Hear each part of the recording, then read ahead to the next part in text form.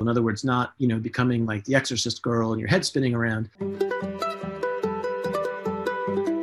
No one got hurt. We avoided the sites that were on the cliff face. And I first learned about the P's, and you can call it P-power, whatever you'd like. Maybe you're recognizing that the benefit of change may actually outweigh the risk of staying the same.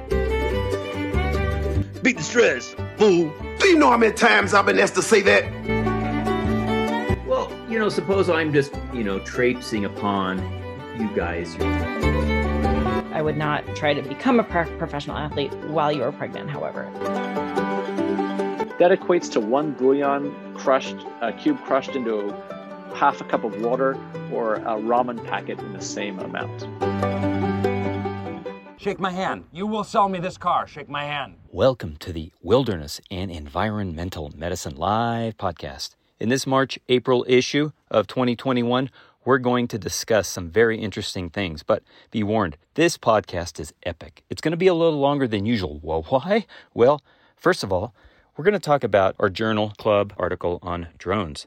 Then we're going to go into a very interesting topic about working under stress, how to mitigate stress, and why this is important for us in wilderness medicine. And I believe that this material is going to help you, the listener, significantly in your clinical practice and even in your personal life. Lastly, we're going to highlight some great talks that were given at the 2021 Winter Wilderness Medical Society Conference, which I had to admit was very fun to participate in. Drones. You like them or you leave them, but they're here to stay. Technically, they're called UAVs, or unmanned aerial vehicles, and they serve a variety of applications. With me to discuss the journal article, Utilizing Drones to Restore and Maintain Radio Communication During Search and Rescue Operations, is the lead author, Jake McRae. Jake, tell us a little bit more about yourself and what's been going on. What are your experiences professionally? And let's talk about what sparked your interest in drones and search and rescue. Dale, thanks for having me back.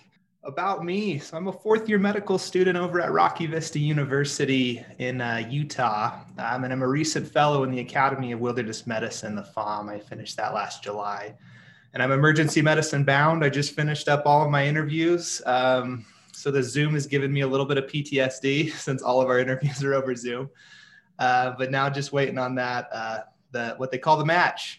But before medical school, I was a registered nurse, which allowed me to serve as a medical lead on 2 search and rescue teams. One team was outside of Yellowstone National Park up in Idaho, Island Park, where we did about 50 rescues a year. And then now I'm currently down in southern Utah on a team just outside of Zions National Park, where we do about 150 rescues a year. We're pretty busy. And I never had a particular interest in drones until, recently, when I could just envision and see these drones making our job so much easier as a search and rescue enthusiast, where a drone could, do what we do in 20-hour man hours, they can do in a half hour sometimes. So it kind of caught my interest and, wanted to explore the research side of it and see if I could introduce these ideas to other units. It's amazing. My drone story was a couple of years ago. I was up in the Everest region teaching Sherpas medical rescue and whatnot. And I said, I'd like to get a drone for that area. It's just amazing, the pictures and the movies that I got from the drones. But, for our listeners, because not everybody's going to understand how drones work, could you briefly discuss how these drones work? Absolutely. There are several types, but the ones used most commonly in search and rescue are what's called quadcopters, so 4 propellers. And they're kind of like mini remote-controlled helicopters. Most are about the size of a laptop. And back 5 years ago, or even a little bit further, they could go up a couple hundred feet, do a backflip, and then crash in front of you because they ran out of battery. Now, with the technology, you can put on goggles that make it look like you're sitting in a dark IMAX movie theater, seeing what the camera sees. Fly 5 miles away, thousands of feet up. And the best part is if you lose signal or if you just push a button, the drone will fly itself back to you and land right in front of you without you pushing anything on your controller. Yeah, speaking of, being out in the remote areas, obviously you need some sort of a Bluetooth capability, but it doesn't sound like you need Wi-Fi directly. Is that right? No, that's correct. It's all internal based between the drone and the actual controller that you're using to fly it. No Wi-Fi needed. Yeah, and the hand devices, you can actually do away with that in some instances and use your phone, a smartphone, I guess, too, because they have apps that will allow you to fly a given drone like a Mavic. Is that right? Yeah, that's correct. The signal's quite a bit worse. We explored that a little bit just because the antennas on the remote are, significantly better at getting them when you're miles out. But in terms of, you can use the phone and the apps to fly them really close to you. Yeah. Do you have one of those fancy helmets then? Those. I do. You do? Okay. Yeah, it looks like I'm in the Space Force or something. You put it on and the goggles, they stick out 3-4 inches from your face. And yeah, you can see exactly what the camera sees. And it's spectacular.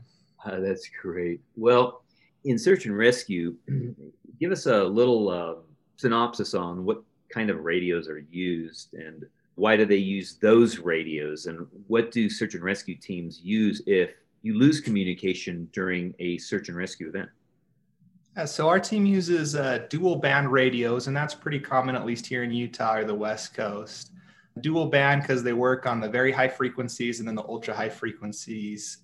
And then these frequencies are designated by the FCC, the Federal Communications Commission, for public safety. So like EMS, fire, police, search and rescue, we all have our allotted radio frequencies that we program our radios to. And then they also have watts, and that's kind of the power or the output strength. And so if you think about it, 1 watt equals about a mile, and it just goes up from there. So we use about 3 to 8 watt radios so we can shoot it out pretty quick. And to answer your second question, currently, if you lose signals, most of the time, we just try to get on without it. But if there is a need where we need to call in additional equipment, different skill set, if we need a certain medication, or more importantly, if it's a manpower evac, or if we need to call in a helicopter, we typically have to send one of our search and rescue team members back and until they can, pick up communication again, which often delays the rescue or what needs to happen. So these radios sound like they're similar to what we would call a ham radio, isn't that right? Yeah, exactly. So then would you say that you would actually need some sort of a line of sight for these radios to work optimally between, let's say, the starting point where an incident commander would be and the rescuers, the hasty team, the strike team, whatever?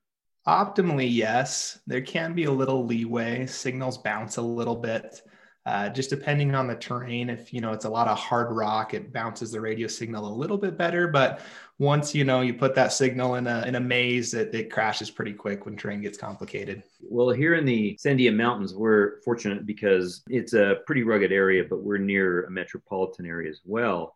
But on the top of this peak, 10,600 feet in elevation, we have these things called a repeater. And I was wondering if you could discuss what a repeater is and how that works. And are they all around or are they rare? How do you find out if you have a repeater so that you could prolong the distance that you could communicate with an individual?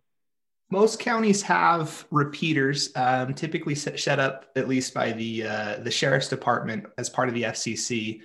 And so, for example, our county has 5 repeaters from Zion National Park to the other side of the county, but they only go so far, and a lot of times you kind of get outside of them. But what a repeater is it records what's being said on a radio, and then it retransmits it. A simplex repeater records what's being said, and then after retransmit it, so kind of an echo. And then a duplex repeater records and transmits on a different frequency, so they can be recording and transmitting at the exact same time. It's the ideal setup, a duplex is, but it's a little more complicated to get airborne. It's like you said, the repeater that's on your hill, it's a 50-foot tower. Right. Little harder to fly. Yeah, exactly. Okay. What type of repeater system are you showing in Figure 2? And, for the audience, that means you better read the article. And if Jake and Alicia permit, we'll actually put that picture up. But what is that, a control repeater system that you show in that picture? Yeah, so that's the figure of what the repeater system that we built, and it's pretty much just a repeater controller, a simplex, so it records what's being said, and then the other aspect you see there is just a standard search and rescue radio. Oops, you might be driving. Figure 2 shows a really nice four-propeller drone hovering in an azure blue sky over some nice sandstone, red, rust-colored, stratified sandstone outcroppings among our white, heavenly, billowy clouds. Connected to the drone is a 1-foot cord hauling an apparatus resembling an official-looking walkie-talkie. The search and rescue radio, with a whitish, electronic-looking rectangular thin box of approximately the same size, the device we are talking about. So the radio will hear what's being said, put it into this little box, and then the box records it and then spits it out after what's being said is done. Well, for the drone then, how heavy was that payload, and how heavy can what are the weights that drone could carry? Was it a pretty heavy payload that had to be carried, this whole system? The repeater itself was about 3 ounces, and the radio itself was about 8 ounces. So you're talking about 11 ounces altogether. So, the Mavic 2's payload, at least the drone that we used, was about 16 ounces pound without any adverse outcomes. But there are drones like the M200, the M600 that can carry 5 to 10 pounds. So the system that we made was pretty light, although you could go quite a bit heavier if you have a more advanced drone. In the paper and the methods, your group identifies some crazy rocky, craggy slot canyons, cliffs, mountains, wide deserts, dunes and wide deserts, 10 sites in southeast Utah to determine whether or not the drones that would carry this simplex repeater system could restore lost communication in these challenging areas where the search and rescue operations would and probably do potentially occur with the proper permissions. And how did you carry out the study? What were your specific aims, and how did you get these permissions? Because sometimes that's difficult to do with the government. Yeah, definitely. We met with the search and rescue leadership, and they helped us identify 10 areas or 10 specific rescues that took place in the last 3 years where radio communication was lost during a live rescue. And so we recorded those GPS units, and then we set up 10 mock scenarios where we'd have someone staged at IC, where we originally set up our incident command, where, the ambulance, all our gear is, and then a rescue unit that would go into wherever the GPS coordinates were. And our 2 aims of this study were primarily if we could get communication back, if we could reestablish that clear line to communicate what we need. And then second is how fast it took us to get the system up and running in the air and to restore comms. So you kind of had a predetermined idea initially based on previous experience that certain terrains, certain distances, whatever the environmental factors were, would be associated with a loss of communication. And then it sounds like you simply reproduced those conditions in these given geographical areas. That's correct. You had these 10 scenarios, and you could say why you chose 10 instead of 5, instead of 20 or whatever. These were based on locations where you had first deployed the search and rescue test subjects. They would go away from the start site where an incident commander would be, and these so-called rescuers were equipped with a Baofeng 5-watt two-way radio, which is commonly used by a lot of us at SAR in the region of that country. How far could the so-called rescuer go initially from that start point to where they would lose communication? This is probably difficult to answer because it depends on the terrain, yeah? Yeah, definitely. The 10 scenarios that we chose ranged between 1 and 9 kilometers. So 5.5 miles was the furthest we went. And so like you said, the rescuer went to these GPS coordinates, and we'd start out, checking as they hiked in, and the signal would be great. And then once we lost them, we would allow time for them to make their way into the GPS coordinates. So say it was a mile rescue and we lost them at half a mile, we'd allow time for them to get all the way fully back to where those GPS coordinates were, where the live rescue was. And then we would shoot up the drone and the repeater and try to restore communications from there. Okay.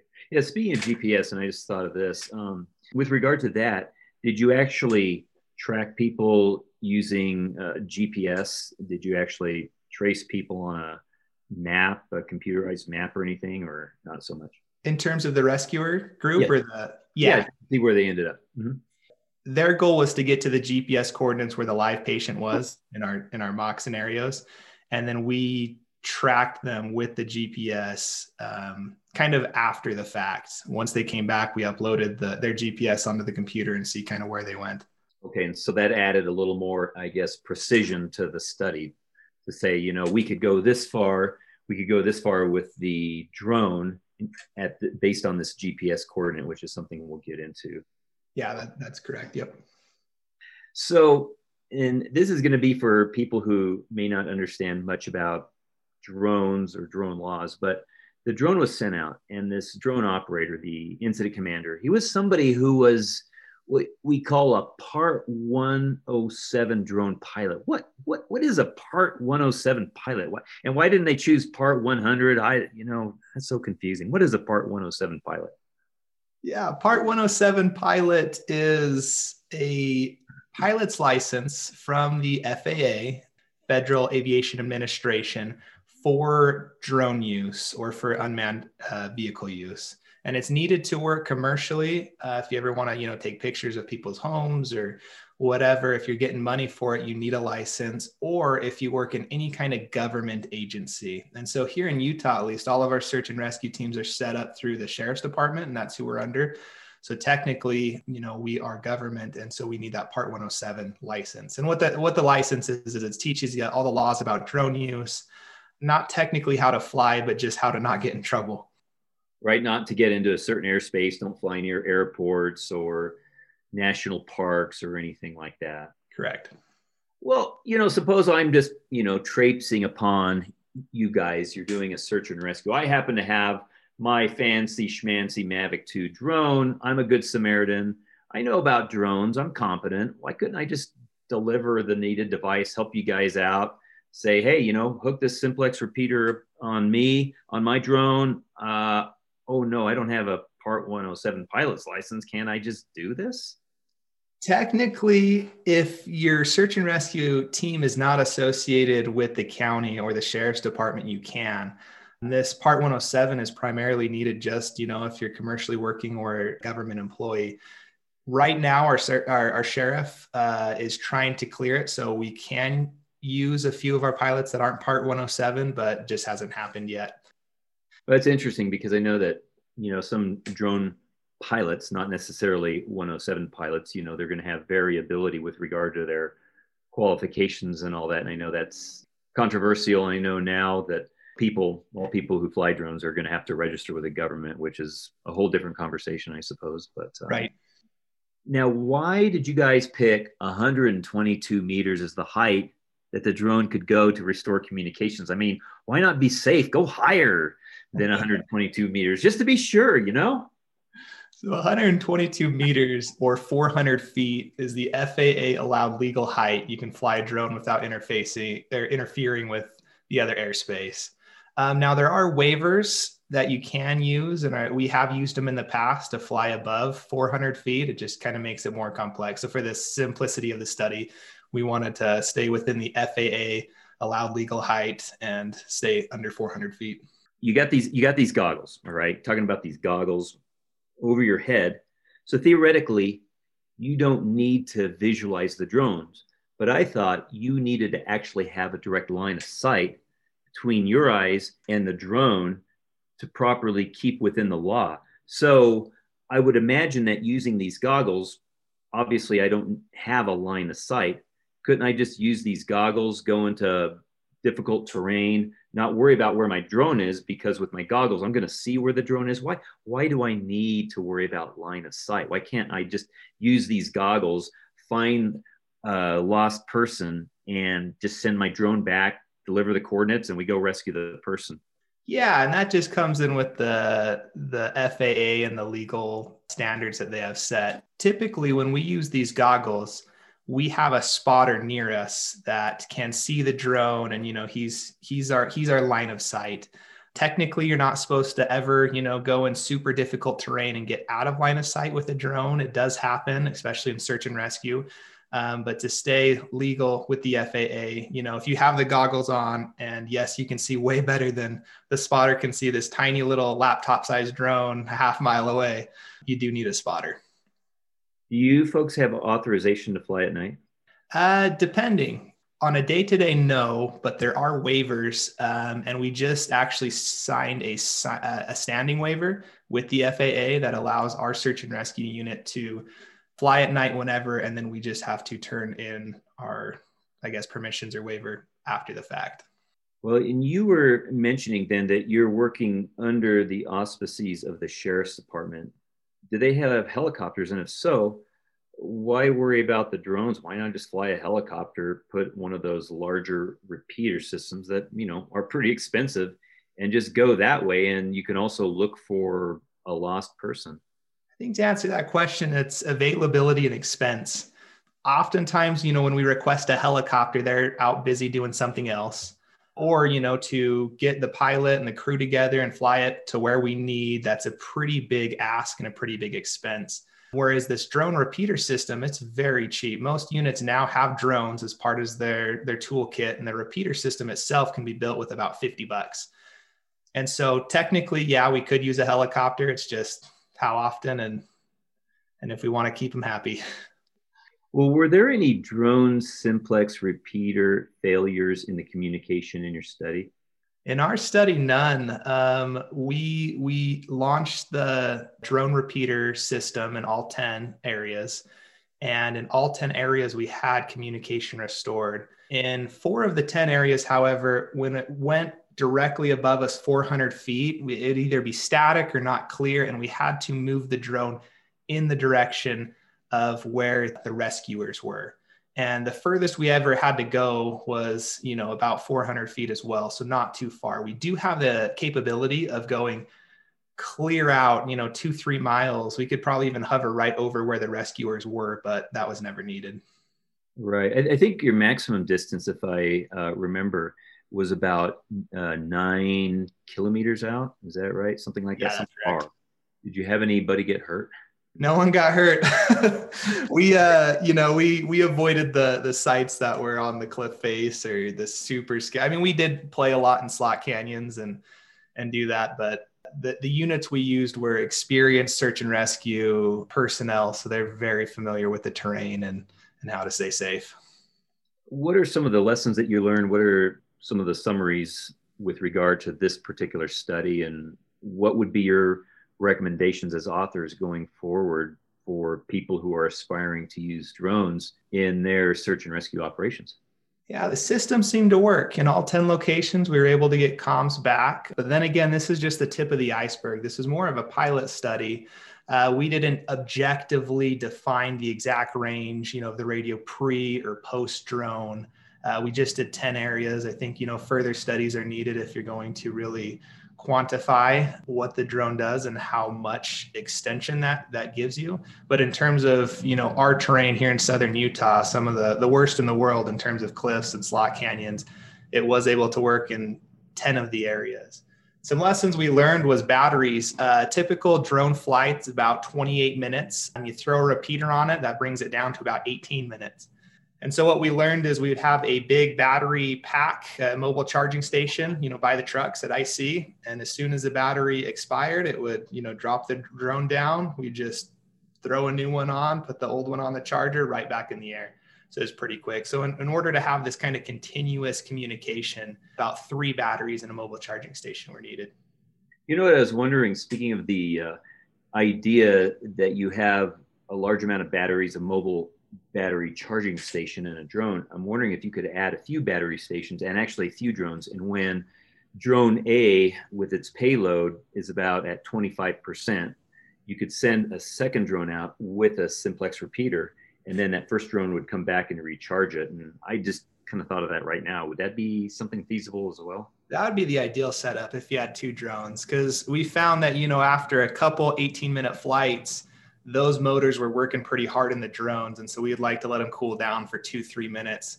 And so if you needed that continual communication line, if you had 2 drones, just kind of one up, then one down, that would be the best setup. Do you have anything else to add to our conversation here?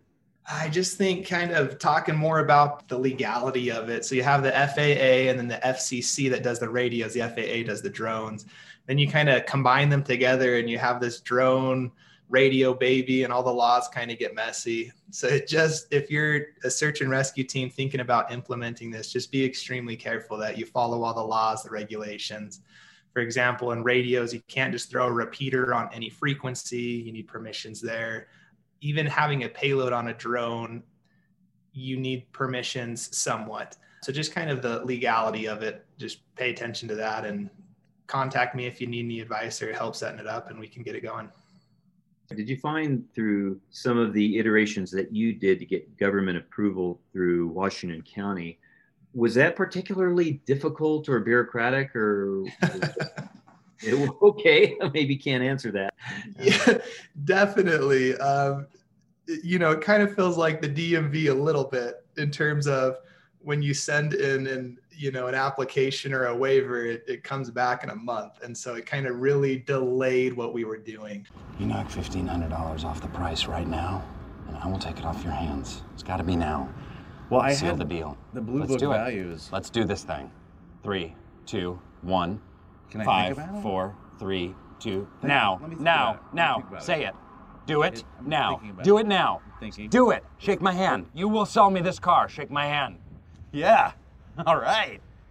Rock-a-doop-a-doop-a-doop-pow! Sock-a-doo-doo! Oh, what's Dwight up to? Oh, probably nothing. However, these drone laws are continuously changing. Back in December, a couple months ago in 2020, they just passed some legislation where they made it easier for drones to fly over people and at night and without line of sight. And so all the laws that are happening now are favoring the drone pilots, making it easier, especially for search and rescue. Oh, very nice. So let's say if I were an aspiring drone pilot for a search and rescue group, it sounds like I would probably want to get my Part 107 license. And that's more not because I'm a commercial person, but because it probably gives a drone pilot maybe a higher standard than a hobbyist. And then what else would I need to do to be a valued drone pilot member in a search and rescue? How did you do it? R107, definitely. That teaches you all the laws on what you can and can't do. Apart from that is practice. Drones are super tricky. and if you're flying them, in difficult terrain, we've had several members, hobbyists, on our search and rescue unit in years prior wreck their drones, and some of them not recoverable just because they slammed them into a canyon wall, whether they weren't watching the wind or weren't paying attention particularly to where the drone was piloting. So I think just practice. And then when you attach a payload to it, it even gets more complicated because you can't just jam it forward, jam it back. You have to very slowly move it around, just kind of trial, error, figure it out. And are you required as drone operators to also have drone insurance in case you crash into somebody or whatnot? Not yet. Not part of the legal system yet. So, and that's the nice thing about search and rescue drone use is we're in the middle of nowhere. A lot of times we're in the wilderness. We're not flying it over cars or people or buildings. And so, if they do happen to wreck, it's typically into a tree, a canyon, somewhere where people aren't, which is nice. Actually, one last question I'm going to ask you because I'm noticing for those of you listening, Jake and I are talking on video and I can see he's got a poster of North Shore, Hawaii. And I like to fly my drone in Hawaii, but one of the questions is there's certain areas that you cannot fly, and you being so close to Zion National Park, you have to have special permission because my understanding is you really cannot fly a drone in a national park, but I'm sure for search and rescue operators, there must be some exception. Yeah, and state parks included. We live right by, the school is actually about a mile away from Snow Canyon State Park where drones are not allowed. So a hobbyist definitely can't just pull a drone out in Zion or Snow Canyon National Park and fly it. Luckily, being part of the sheriff's department, it gives us a little bit more leeway that we have these kind of standing orders with the state park and the national park that if we deem it necessary or life is at stake, we can use the drones without, asking at that point. Well, Jake, thank you so much for your time, all your energy writing this. Thank you. It's been a pleasure to be here again. Yeah, we'll go feed that baby. Will do.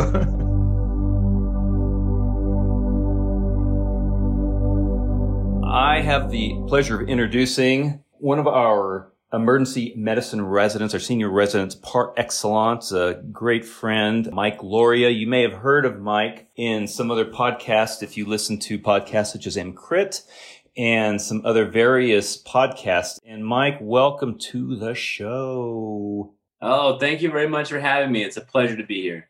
Hey, so if you wouldn't mind, just for the listeners, tell us a little bit about you, because you've got quite an interesting history, even before getting into emergency medicine. Yeah, so I started out in the fire service in the early 2000s. I did my undergraduate, and then I actually enlisted in the military, and I was a pararescueman in the Air Force for 6 years on active duty. So my job was essentially doing combat search and rescue for various special operations teams, as well as direct medical support for those teams on the ground conducting operations. And then got out in 2011, started working as a flight paramedic, doing critical care, flight transport work, and then ultimately decided that I wanted to go to medical school. Along the way, especially since being in the military, my academic focus and area of research has been on cognitive science, human factors, and ergonomics. So basically looking at how humans perform in very high stress environments and how we can improve that performance. That sounds really interesting, because I think one of the things that may be still lacking somewhat in the idea of wilderness medicine is that we don't often, although we're getting better at this, train how to be leaders, train how to lead others, how to basically keep up cognitive skills during a stressful situation, which I think is really interesting. Now, on the human level, I mean, you've done a lot. You're doing a lot. How do you keep family life balance together with all the things that you're going to do? Next year, you're going to be our EMS fellow. You're going to do a critical care fellowship. I mean, man, our heads are exploding. How do you do that?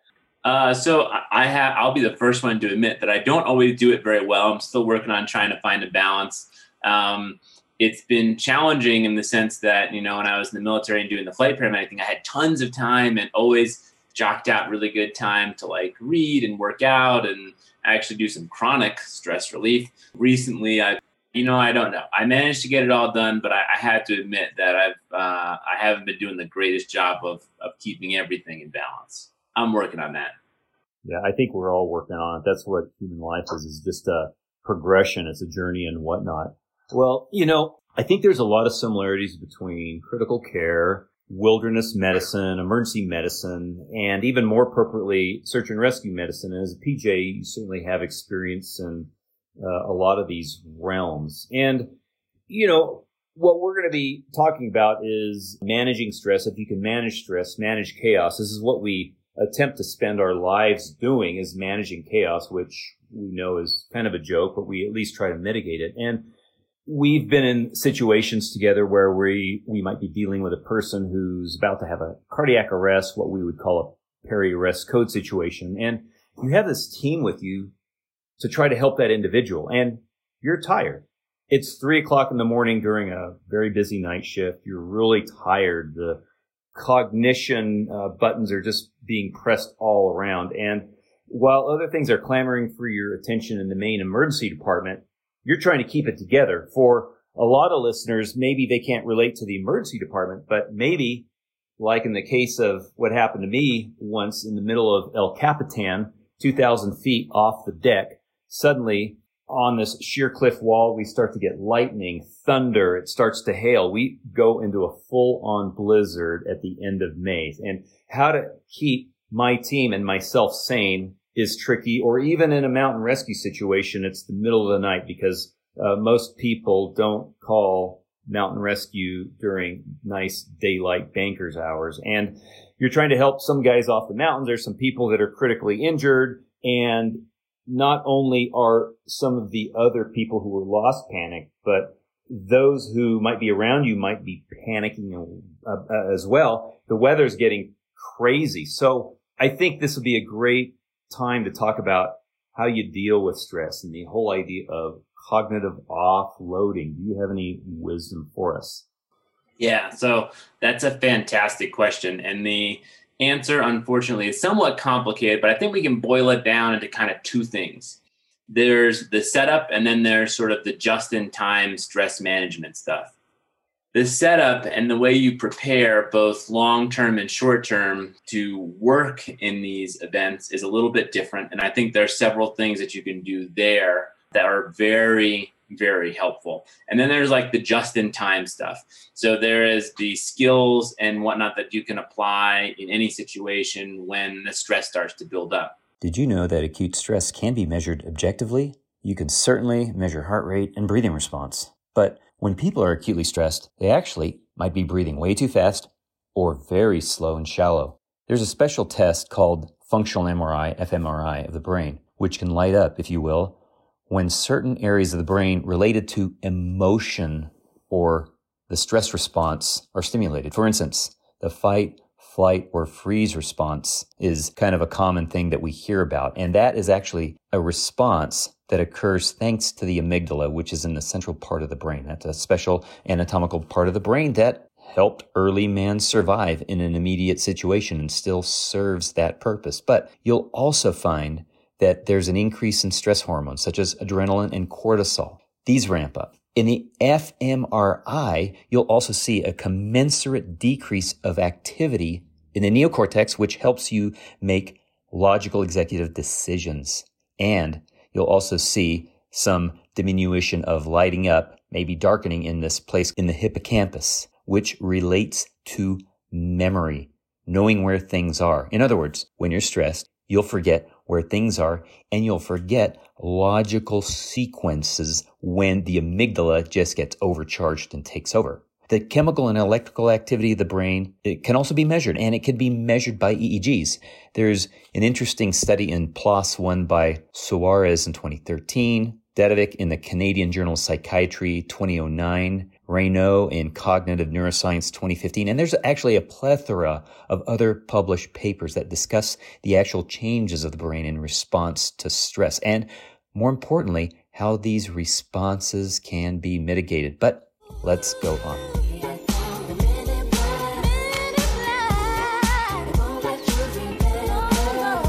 Alright, check it. Let me tell you this in closing. I know we might seem imposing, but trust me, if we ever show in your section, believe me, it's for your own protection. Usually, however, we measure those changes in an experimental setting with things like salivary cortisol or looking at heart rate variability. Those are sort of the quantitative things that we see. And we see a pretty good correlation between those things, specifically heart rate variability or changes in heart rate variability and subjective stress, people saying I felt really stressed or confused or overloaded, and their performance deteriorating. And that triad sort of helps us understand that these things are all concurrent and happening together. It's definitely independent of things like IQ and how smart you are. It seems to be in various situations relatively independent of level of experience as well. Most people think if they've been experienced that sort of prevents it. However, even the most experienced person, when they're presented with a novel stressor that they have not seen before, can find themselves very stressed out. So how do you deal with that? Well, now the things that you had asked about, things that you can sort of help with. In terms of preparation, long-term, how you train, how you prepare for these events, yes, there are definitely some things you can do. So in terms of, first and foremost, you had asked about cognitive offloading. So when your brain gets overloaded as you get stressed, there's some things you can actually do that reduce the amount of thinking that you have to do, the amount of processing that you have to do, the amount of accessing your working memory that takes pieces of information that you're seeing and hearing and compares them with stuff that you know. And that processing, we kind of I hate using the computer as an analogy, but we kind of call that your RAM, right? The memory that you're using actively. So one thing that we do, and we probably do it without even thinking about it or because people have showed us how to do it, is standardization and preparation. If you know that like your equipment is set up the same way every time, where specific pieces of emergency equipment are, how you set up your ropes and rescue systems is the same every time, that reduces a burden because I tell people it's kind of like chewing bubble gum and walking, or, tying your shoes and having a conversation. When you develop automaticity in behaviors or automatic behavioral patterns based on how you set up your equipment, that can be very, very helpful. So like in the dark, if you know that X, Y, and Z piece of emergency equipment are here, you don't really have to think about it, right? You know it's in this bag, you know exactly how to get to it. The other thing you can do, you can provide cognitive offloading by simplifying a lot of your emergency procedures or how you set things up. So there are various rescue teams that, despite the fact that there are 1,000,001 ways to set up various rope rescue systems, just using that as an example, various teams have come up with strategies and protocolized and standardized that for 9 out of 10 times when they're presented with X, Y, and Z situation, they will build a whatever rescue system. They'll create a 3-to-1 as sort of like their base, right? And then they will, based upon how the situation evolves, maybe change that system over, but they come up with standards so that when you get somewhere and you have a very time-sensitive situation with a lot of moving pieces, and someone has to emergently access the patient, while they're accessing the patient, the rest of the team is building the recovery system or the rescue system. We know exactly what they're going to build, generally speaking, based upon those standard guidances. So we simplify, out of all of the different systems we could build, our team does it this way. Unless there's a problem or unless we're faced with something different, this is our standard. That helps because you don't have to think about that. You don't have to argue about what system might work well. You just go to it. So simplifying is actually very helpful as well. We can, in certain situations, I don't like to hammer on this too much, but in certain situations, things like checklists can be helpful. But you're not done yet, right? Because what else do we have to do? FAST and IVC. IVC. Yeah. Okay, so we're going to go there. I'm going to go M mode. I'm going to freeze it. And then what you're going to do is measure it. Here. Yeah, go ahead. Go ahead. Get the calipers right. That one's a little over. Mm-hmm. Okay, press that down. So it's a 1.24, 1.5 is normal for someone for BSA? Yes. They provide a way, especially when you're moving from a position of relative stability to a position of potential danger, and you have a couple seconds, emergency checklists are actually a pretty good way to make sure that you have all your ducks in a row before you enter into that somewhat hazardous situation. They can be helpful in some situations. Basically, what you were saying is you have this checklist so that when you get into a situation, you're prepared beforehand to deal with a given situation, provided that that situation falls into that rubric of your checklist. Exactly. And you had to kind of be careful how you build the checklist, and you also had to be careful about how you implement it, because not all situations need or would benefit from a checklist. But if you think through it pretty carefully and select those times correctly, the checklist can be pretty helpful. Now, in a situation where, you want to develop a checklist, but in a lot of wilderness medicine situations, unlike emergency medicine, there are situations that are pretty rare with regard to their frequency of occurrence, yet they're pretty catastrophic. Do you have a checklist for that? How do you formulate a checklist for a rare but potentially catastrophic event? So that's a good question. And what you're getting at there is the crux of what makes a good emergency checklist, right? Because what you're going for are avoiding those specific situations, the situations that are relatively rare, are very time sensitive, right? You don't have a lot of time to think about them or troubleshoot them, and the results are catastrophic. So, for example, those of us in the medical field who do a lot of emergency airway management, and a good example or a good corollary might be the case of a emergency airway management, RSI, so rapid sequence intubation, where you run into a cannot intubate, cannot ventilate, cannot oxygenate situation, and you need to perform an emergency surgical cricothyrotomy, right?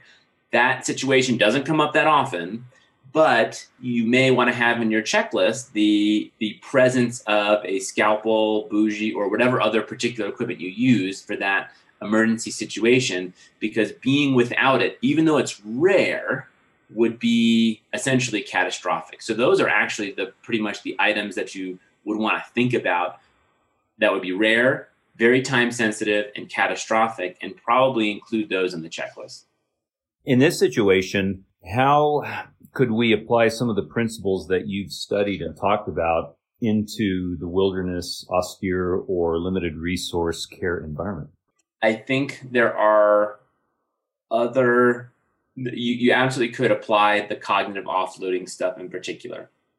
So looking at the emergency equipment, looking at how everybody standardizes what they're wearing and what they're carrying and how we do things. That, for a lot of climbers, isn't necessarily, for example, in the search and rescue environment. I've talked to a number of organizations that everybody has grown up with or developed skills and the abilities in the mountains with different equipment setups, right?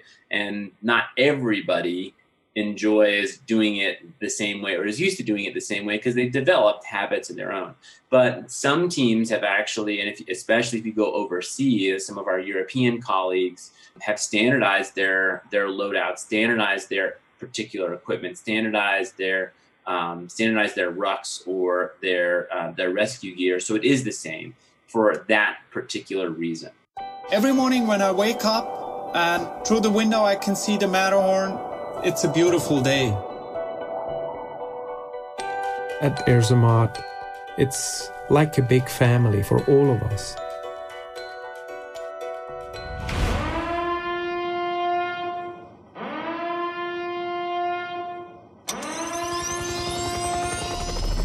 We do around 1,700 rescues a year. You have to stay focused. You never know how close you are to the limit. Every mistake you do could be your last. I think as far as the simplification of how we go about doing things, standardizing things across the rescue team in terms of how we build rescue systems, what the standard template would be for assessing safety, accessing the patient, providing emergency medical stabilization, and then retrieval of the casualty or the patient, how we think about those things, but also how we execute each one of those steps, making sure everybody's on the same page and standardizing those things, especially on teams. And this comes up especially with professional teams that are not full-time paid teams. So teams that get together with people from various backgrounds, fire department, mountaineering and whatnot, volunteer teams that may come at it with different approaches or different backgrounds. So making sure everybody in those situations is on the same page. There's various other things that you could do as well that I think totally apply in this environment. Wow. So there's actually a lot of questions to unpack right there. First of all, we can, address these one by one, obviously, but we have a situation where maybe somebody is completely prepared. They have their checklist. Their rucksacks are prepared. They are ready for action, but maybe there's some external stressor. It could be extreme cold or heat or some other situations, and the individual is stressed. And how does one pre-prepare, mitigate their own internal stress in order to perform more effectively? Because you and I have talked about in the past that when, people are stressed, the cortisol levels increase, the hippocampus shrinks, you can't remember what is going on. You get that fight or flight or freeze syndrome. The amygdala is just going crazy and the neocortex is just shrinking, so you can't make any decisions. And so stress comes out. And the other thing is, you alluded to this, you have a various amount of players. You might have a fire department, you might have police, you might have search and rescue, various other entities that are all together. And besides using what we would call an incident command, who may be down at the parking lot, how does one establish leadership, especially in the case where opinions are differing and emotions are going kind of haywire? I don't know if that makes sense or we're able to address that, but we'll try. Yeah, so I'll take those on one at a time. So in terms of the individual stress management techniques. I think there's stuff you can learn individually for just-in-time stress management, and you can build that into a larger training paradigm for yourself. So, for example, there's a handful of actually very strong, very evidence-based techniques that you can use on the spot to help mitigate or manage stress. So, for example, the 4 pieces of the puzzle that we came up with that have strong evidence base, and I think are low-hanging fruit, we've termed BTSF. So breathe, talk, see, and focus. Breathe, talk, see, and focus. Breathe, talk, see, and focus. These are based in the literature from very high stress occupations, such as the military, NASA, our athletic training colleagues, and sort of sports performance psychology. Well, sorry for this interruption, but I have to talk or give you guys a little bit more about this BTSF and what it really stands for. If you listen to a 2018 podcast that Mike did on the subject, he gave a little bit of a different memory jogger, and here it is. Enjoy it, live it, be it. Beat the stress. Do you know how many times I've been asked to say that? Well, no more. I'm through. I'm never going to say those stupid words again. I'm pretty the fool. Breathe is based in a lot of Eastern tradition and practice in the martial arts or meditative practices that they've been doing for thousands of years. But what we know now is, actually, if you think about it, all of the autonomic processes that your body goes through, heart rate, blood pressure, all those things, they're very hard to control. However, our respiratory phase is something that you can actively control. And what we know is that when you enter into a controlled respiratory phase, taking deep breaths in, holding them, and then letting them out slowly, doing that 3 or 4 times, it's very interesting because what we see is it actually blunts the downstream effects of increases in sympathetic tone and activation of the hypothalamic pituitary adrenal axis. So that dump of adrenaline that causes your heart rate to go through the roof and causes that anxiety, and you feel like you're getting overwhelmed and stressed. Just a controlled respiratory cycle, like 3 or 4 controlled deep breaths, can actually blunt some of those effects. So that was breathe. And as you sit there, just take a couple of nice big deep breaths, breathing in through the nose and out through the mouth.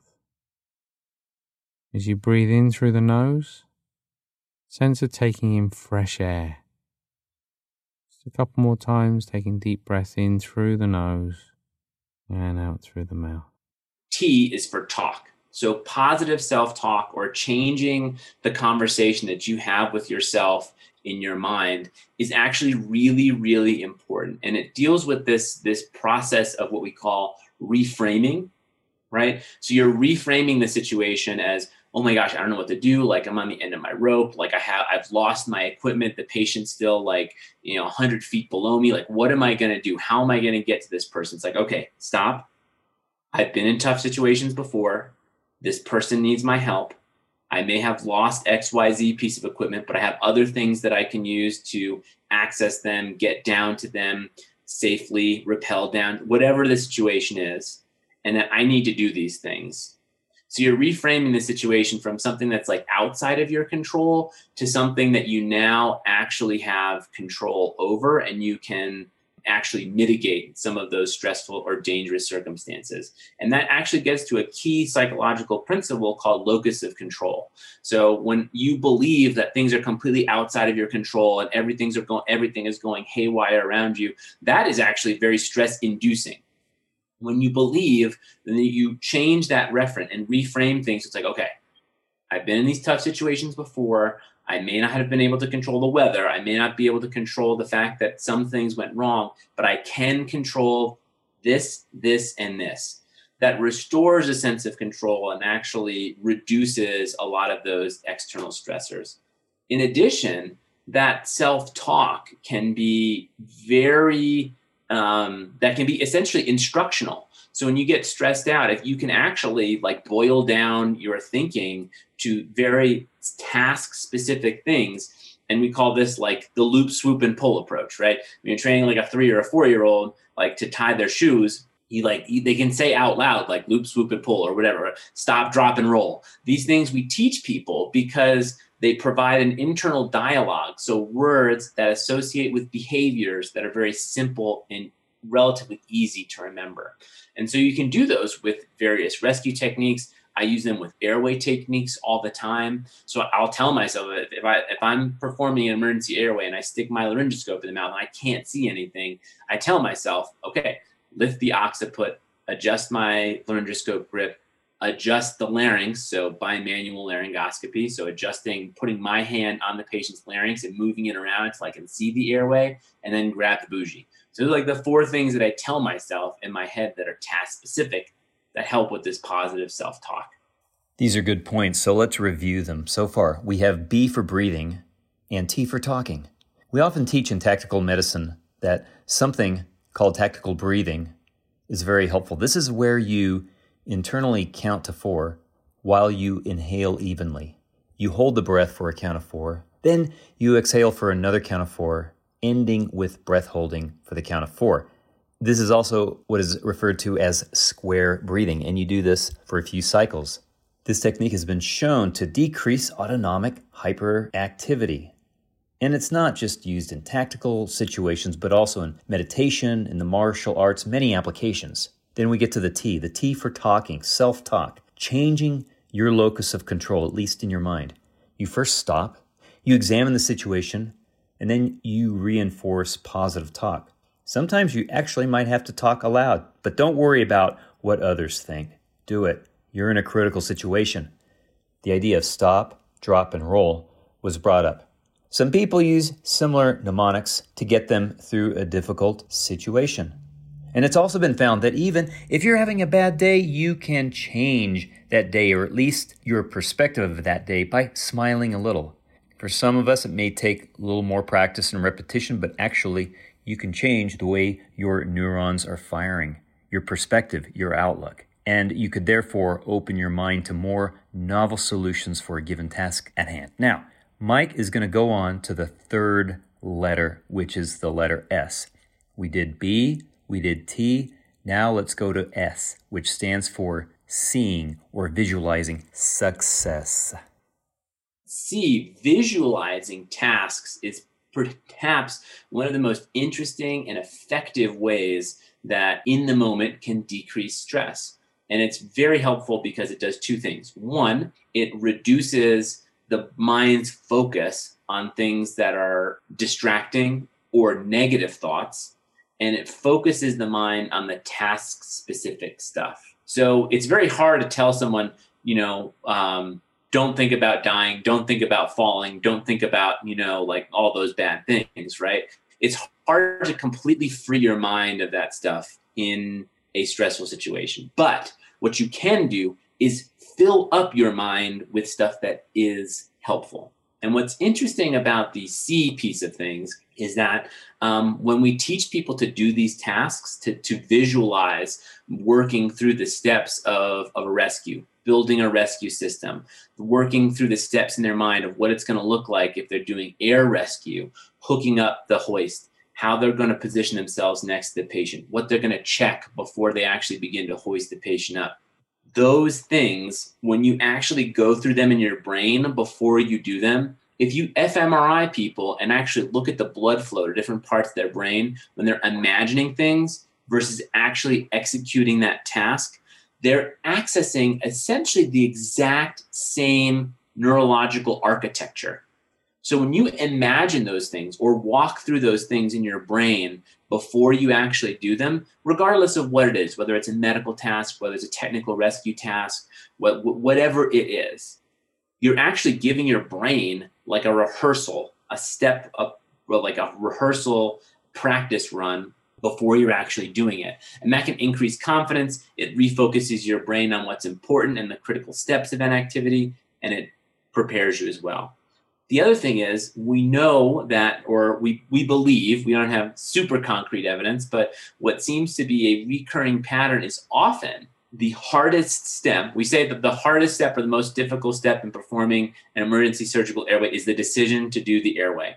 And although that's a little bit of dogma that's handed down, what it seems to be is that pattern seems to repeat itself across high-risk occupations. Often the hardest part of a very high-risk activity that is indicated and emergent is the decision to just get on with it, to just do it, right?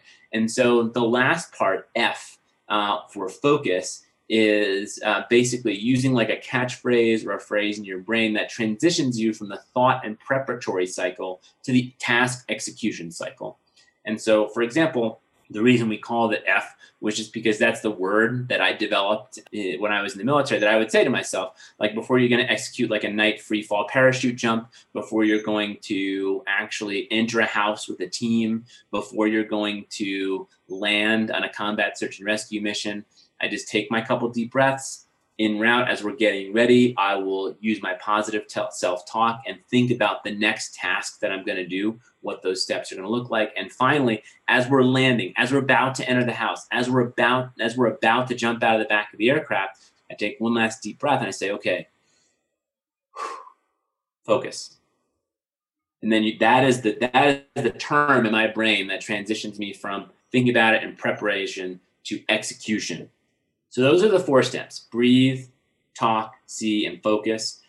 Now, those are things you can do in the moment, but as an individual, you can actually inoculate yourself to stressful situations by structuring your training individually or as a group to prepare for these situations, to actually make your training harder, to prepare in very challenging situations, and then practice using those psychological skills to calm yourself down when things get a little bit out of hand, and then going back and making those situations harder and harder and harder for yourself, and increase both your technical skill proficiency, whether that's emergency medical skills, technical rescue skills, you name it, in conjunction with those psychological skills, until ultimately you can perform and actually manage that cognitive bandwidth at very high levels of stress by implementing some of these psychological skills. So the S is for seeing, in the power of visualization, and it is incredible. If you could imagine yourself doing the best airway or crike that you've ever done, well, the literature supports that you will probably do a really good job on that procedure. In the same way for a rescue, visualize the exact steps. You mentally rehearse the procedure. Mentally rehearsing for that, or maybe mentally rehearsing for sending at that crag, or shredding down some steep champagne powder is dope, and it will improve your performance. This will get you into that focus stage.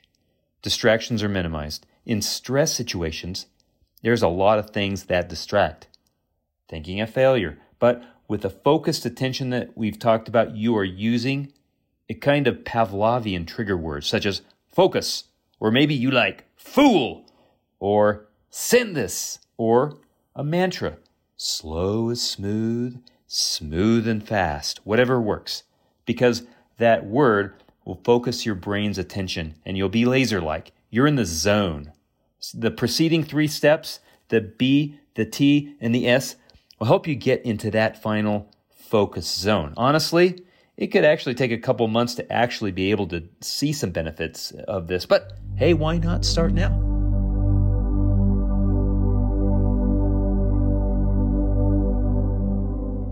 Even speaks to a point to where as a team you've practiced, or as an individual you've practiced, you've undergone scenarios so that you can get better at this, especially at this idea of focus, which, is a difficult thing.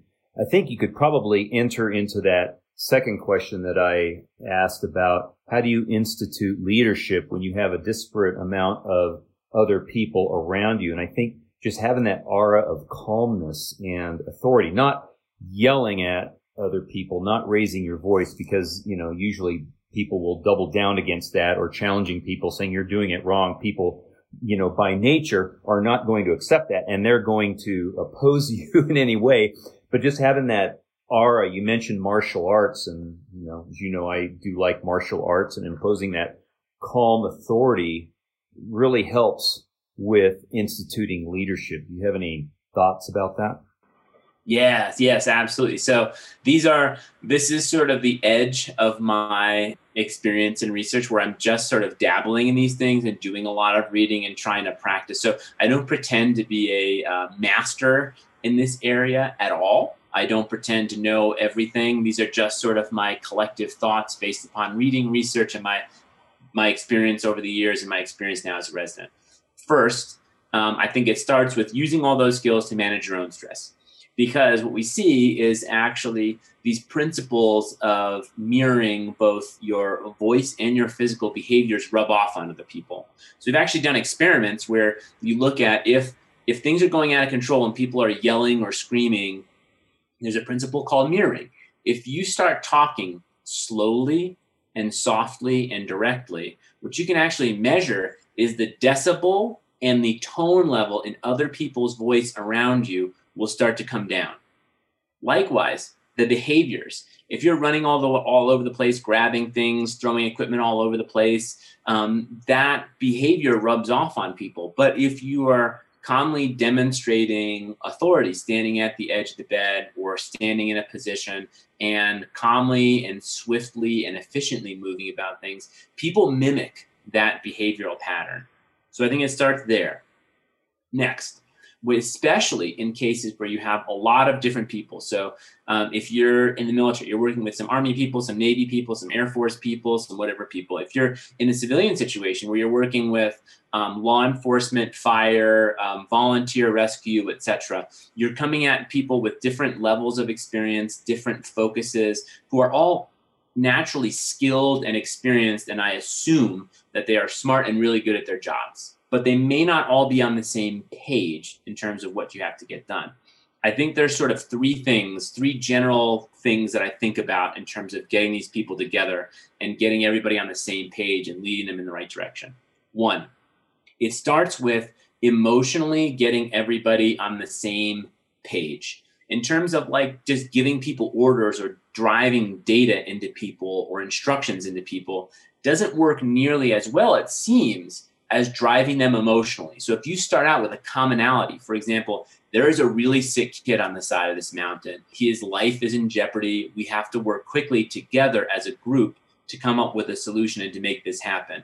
Everybody, the law enforcement people, the rescuers, the fire, like everybody can understand that. And everybody wants to help. Everybody came there to help someone, right? So now you're getting them down to a common emotional situation where they want to be involved and they want to help people.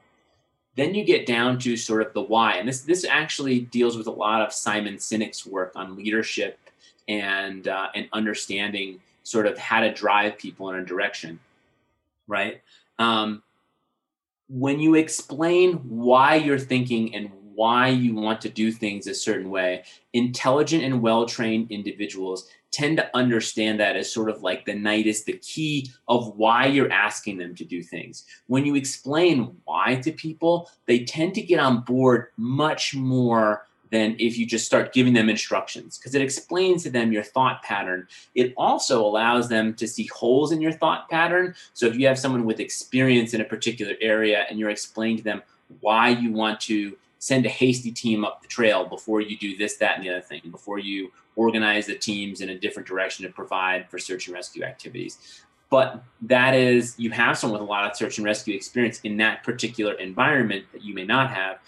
When you explain the why to them, it can also help them to adjust your thought pattern of why that might not be right, why there may be a better plan. That can be super helpful when you get to the end of this whole sequence. If you've already established the why, you can go back to people with discrete experience in those areas. So in our environment in the hospital, I might be talking to the nurse captain, the experienced nurse that's helping you run a cardiac arrest, the respiratory therapist in terms of ventilation management, the surgeon or the consultant who is helping you out. When you explain why you want to take the steps you want to do and then go back to them and be like, I explained to you the why and sort of my plan. What do you think about that? Is there something I'm missing? That can also be helpful. The second part, so the first part is basically about like getting their emotions involved, getting everybody on the same page, getting everybody's goals aligned. The second part is about giving them discrete data or things, information that will help them logically make decisions or explain your logical thought process. The last part is basically explaining to them the discrete steps that you want to take. So for example, if we were running a cardiac arrest, it'd be like the giving them the data, right? So let's say you get the steps going. People are doing CPR. We have IV access. We have the pads to defibrillate someone on a person's chest. That second part is like, hey guys, I don't know if you heard, but this is a 69-year-old gentleman. He was witnessed to complain of chest pain, grab his chest, go down on the ground, and bystander CPR was immediately started. Fire was there in less than 5 minutes, and his total downtime at this point is 15 minutes. That is a very different story, and that aligns people's understanding of the situation very differently from this is a 80-year-old individual who was found down at home for some unknown period of time.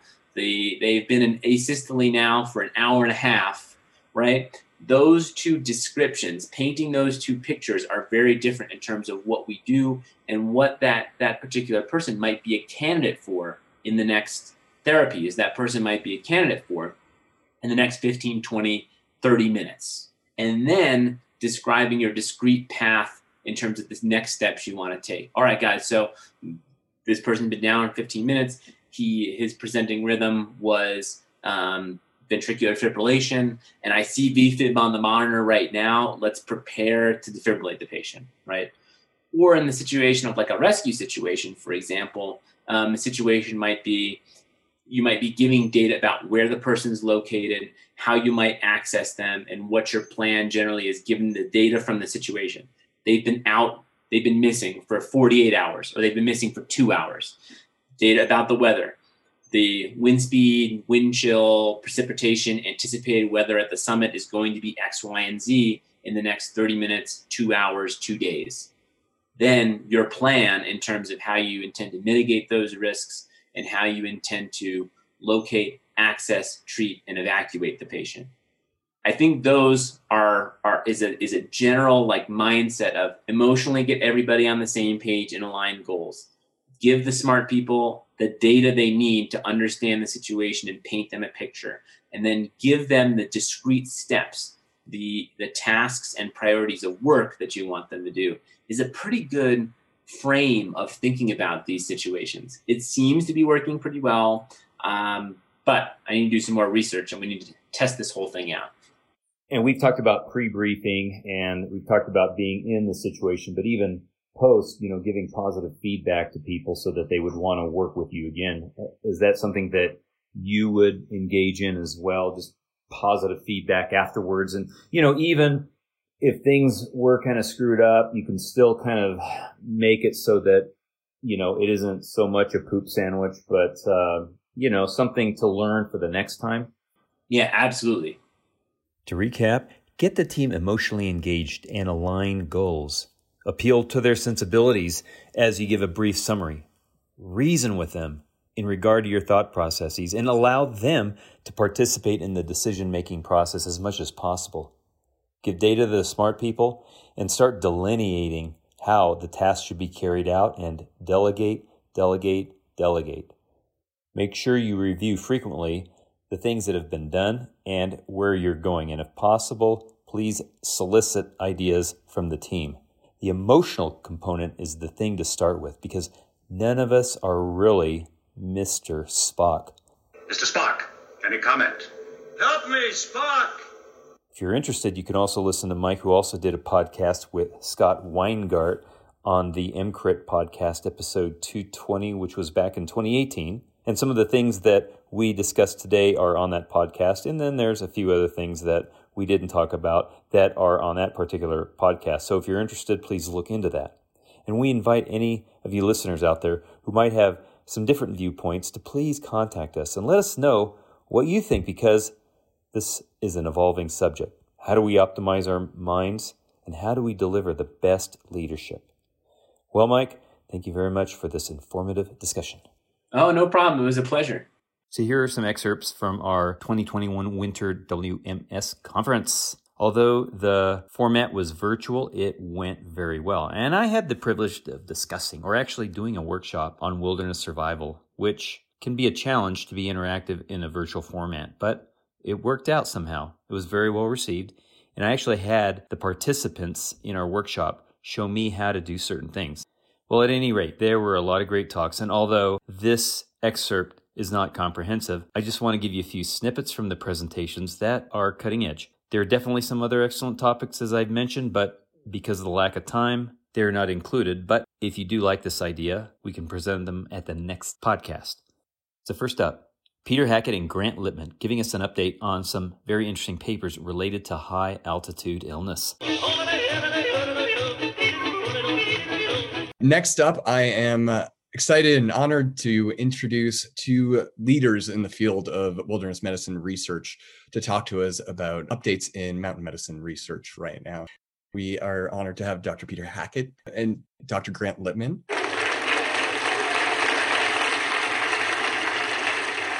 First paper we chose, acetazolamide does not alter endurance exercise performance at 3,500 meters altitude, or that's around 12,000 feet. Why is this an issue, this issue of how does acetazolamide affect performance? Two main reasons. One, if it actually decreases performance, it can be a detriment to our patients, our clients, especially if they're athletes. And secondly, if it's an ergonomic aid, it makes a difference in things like competitions that are sanctioned by UIAA or the World Anti-Doping Association. It's been unclear for a long time. In various studies, there's been conflicting results. The first study that really looked at this was in acclimatized people, only 4 climbers on Everest in the Western Cumb. This was a study we did way back in 1981 when we were on the mountain. And we found that acetazolamide, 250 milligrams twice a day, decreased performance in 2 of the subjects and didn't in another 2 of the subjects. So it was a bit inconclusive. One of the more interesting things was even at that altitude in well-acclimatized people, acetazolamide still produced a significant bicarbonate diuresis. And that was an interesting finding. Subsequently, studies were undertaken by the Birmingham Research Expeditionary Group, led by Bradwell. And they did 2 studies, one at 3459, one at 4559 meters, which is about 15,000 feet. And they looked at maximum VO2 in 20 subjects in each group, double-blind and placebo-controlled, and found that there was a decrease in VO2 max, especially in the older age group. Other scientists felt that this wasn't particularly applicable since no climbers and trekkers operated VO2 max, and what did it really mean? So there was certainly a need for more research. The other issue is whether it's a doping agent, so-called doping agent. There was one letter to the editor in the Wilderness Environmental Medicine that says, please be careful because it is on the World Anti-Doping Association list of proscribed substances, but that's only because it's a diuretic and therefore can mask urine tests. The UIAA has taken the stand that they adopt all of WADA's policies and therefore they will not allow acetazolamide in any UIA sanctioned activity unless a therapeutic authorization is obtained. So getting back to the study, this was a nicely controlled acetazolamide 250 or a placebo twice a day with ascent after 2.5 days of acetazolamide use. And there were 2 exercise periods, one at 2 hours after ascent and one at 22 hours after ascent, and evaluation of mountain sickness scores. The subjects were all young males. So it's a total of a 30-hour simulated altitude exposure in a chamber at 3,500 meters. And the results, we can see here in this graph, looking at the time trial duration, that is for both the acetazolamide and the placebo groups at both number 1, which is 2 hours after ascent, and number 2, which is 22 hours after ascent. And you can see from the graph that there really is no significant changes in the time trial duration. That is, acetazolamide did not make them faster cycling or make them go longer cycling. And it's pretty clear from this. One of the nice things about these results is that it was done at a realistic percentage of VO2 max and not at maximum exercise. So it more closely simulates real climbing or trekking. Yeah, I thought it was interesting on these results that the average time trial was about 10 to 11 minutes a mile, which is still moving pretty fast at these altitudes, but it is something that could be approachable to people who are not 22 and highly trained athletes. But I found these findings interesting because we knew that acetazolamide has a direct and indirect effect on ventilation, so it increases oxygen arterial saturation. So it might seem kind of counterintuitive that more oxygen in the blood you would think would lead to increased performance, but there's really no change despite higher oxygen levels in those with acetazolamide. And the theory is that because this mild metabolic acidosis that acetazolamide induces, that when you actually look at the muscle spindle, the sarcomeres, there's decreased binding at the myosin-actin interface. And so that's going to lead to greater muscle fatigue and muscular exhaustion in this acidotic state. The other thing to note is that the placebo group, 4 out of the 10 had mountain sickness, and they were still able to do pretty well in the time trial. So that mild to moderate mountain sickness didn't interfere with their performance.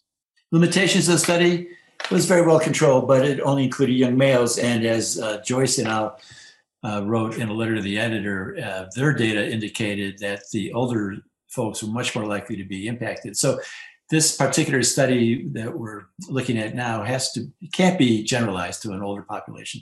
You need to take that into account. There were only 10 people to begin with, and it was a relatively low altitude of between 11 and 12,000 feet.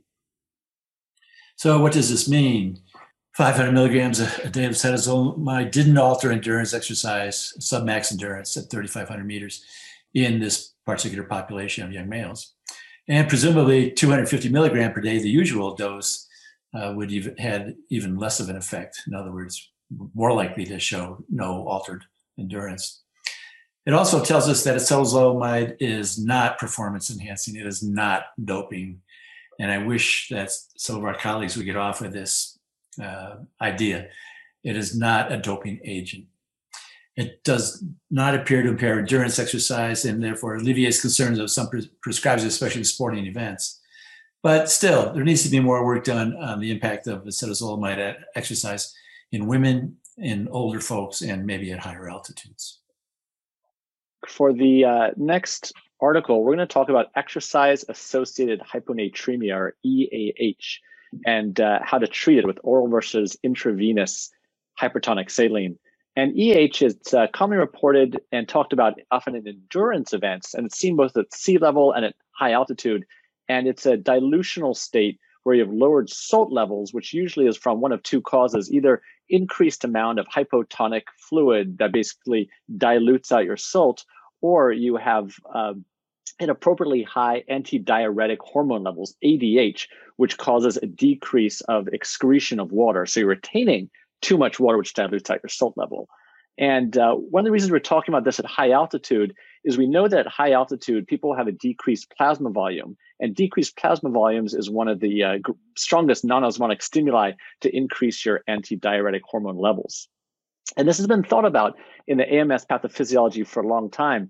Peter here published in the late 70s and early 80s looking at the edemas of high altitude and these fluid shifts. And he looked at 102 people at high altitude, about 15,000 feet, and saw that with increasing severity of acute mountain sickness symptoms, there's going to be a decrease of urinary frequency, and there's going to be an increase of edema as well as weight gain. And Peter went ahead and did some amazing studies in the 70s where they were freezing plasma. What did you freeze with, Peter? Liquid nitrogen?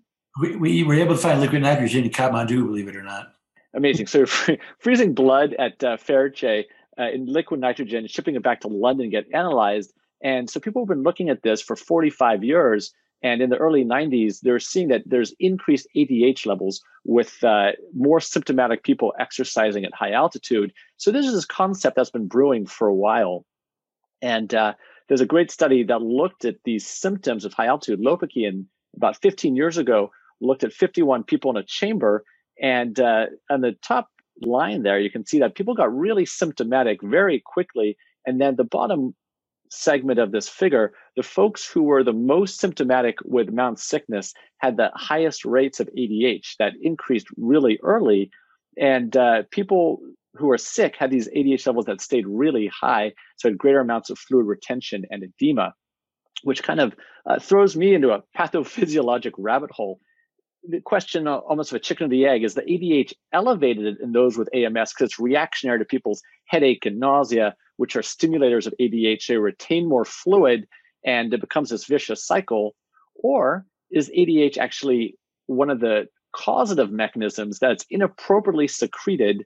And so this high ADH leads to a fluid overloaded state, and that's going to be causing the edema and the symptoms. This latter seems a little more likely because a high plasma volume from the high ADH should suppress further ADH secretion. But it's sort of a thought that distracts a little bit from EAH, but I'll get back there in a second. So the examination of oral hypertonic saline to or oral hypertonic fluids to treat EAH have been going on for the last 20 years or so. And one of the first case series found 3 severely altered folks suffering from EAH. And Siegel gave them 3 bouillon cubes crushed into 4 ounces or half a cup of water. And these 3 individuals drank it and actually resolved their severe EAH. Which led to, this thought led to 2 further studies, both after the 100-mile Western States Endurance Challenge, where they gave asymptomatic finishers with EAH either 100 mLs of 3% sodium chloride or the equivalent amount of sodium that they drank. And they looked to see how they resolved. Now remember, none of these people were symptomatic. So they looked at their sodium level. In the first study by Rogers, the sodium went up 2 points, but there's no change in the oral one. That had 14 people. In the follow-up study by Owen in 2014, they had 26 people, again, all asymptomatic, and they gave them either the 100 mLs IV or by mouth. And while they did not find any change in sodium, they found a plasma volume increase in those with IV by 9%, but only a 1% increase with oral. Now remember, increasing your plasma volume is going to cause your ADH to actually lower. And so you're going to be able to then excrete urine and free water, which will decrease the symptoms. The concern is that an oral load of salt is going to stimulate the sodium sensors in your oropharynx in your gut, which will cause the kidneys to secrete salt. And so you're going to retain a little bit of free water, which will lead to a slower resolution of your volume and your ADH secretion. So these were all done in asymptomatic people, but it hadn't been done in symptomatic people, which led to this study, which we're looking at by Bridges, that was just published last year. And they looked at Ironman triathlete finishers who had symptomatic EAH. They were collapsed. They had to be carried stumbling into the med tent, and they randomized 19 people to either 100 mLs of IV hypertonic saline or 100 mLs of the same solution mixed with a little bit of Crystal Light. And they looked to see who would have resolution of symptoms and be cured basically the fastest. And they found that, surprisingly, the oral hypertonic saline were 26 minutes faster to be discharged from the medical tent compared to the IV group. The discharge criteria is that they had to walk, they had to be able to pee, and they had to be able to eat and drink. So they were really much better. So this surprising outcome was really let them know that oral hypertonic saline is really no worse than IV hypertonic saline in curing the symptoms. This was a couple limitations. As a small group of people, only 19. It wasn't powered for effect. It wasn't blinded. And 20% of the people who got oral still vomited, had to be switched over to IV. But when they did a analysis, including or excluding those who vomited, and they looked at sex as well, there's really no difference in outcomes. So what does this mean? As Peter mentioned earlier, having a differential in your mind of the different causes of both an altered mental status at high altitude, as well as the symptoms of acute mountain sickness, you should take the history into account and consider EAH in the differential. There's a history of a lot of fluid intake. That being said, nausea, vomiting, pain, all that can increase your ADH and lead to exercise-associated hyponatremia. And consider carrying some salty snacks or sodium in your packs, because it appears that oral hypertonic fluids work as well as symptomatic. The amount of sodium is important because 100 mLs of hypertonic saline have 51 millimoles of sodium, which is about 1,200 milligrams of sodium. That equates to 1 bouillon cube crushed into half a cup of water, or a ramen packet in the same amount. So it's trying to think about carrying their first aid kit. Here are the take-home points. First of all, for high altitude, acetazolamide is likely not going to be a performance-altering substance. It's not going to enhance your performance, but it may not necessarily decrease your performance and should not be considered as a doping agent. The study that was presented had a limited amount of participants, and they're all young males. Who knows if it works in the same way with women or with older subjects. And then lastly, oral hypertonic fluids do work well for EAH, and you can consider EAH in the differential diagnosis of altitude-related illnesses. So another very interesting topic is women-specific issues in the wilderness, addressed by Christiane Coffey, Lauren Altshuh, and Emily Sagalin. And there's a guest speaker at the end, and you have to tell me who that is. Now, this is a comprehensive topic that had a lot of pictures, and this snippet probably won't do justice to it, so I really encourage you to look at the presentation from the WMS conference webpage. But here we go. First, Christiane, let's do it. This workshop is called Women-Specific Issues, but I changed it to Women-Specific Considerations in the Wilderness. And I hope that regardless of how you identify or which body parts you have, that you will take away some pearls from this talk today. So quickly, our outline of what we're going to do. Dr. Altshuh is going to start us off with female physiology and how this is affected in different types of environments. Then we're going to go over the P's, and you're going to learn some tricks and gadgets out there that could help make your next trip a more pleasurable one.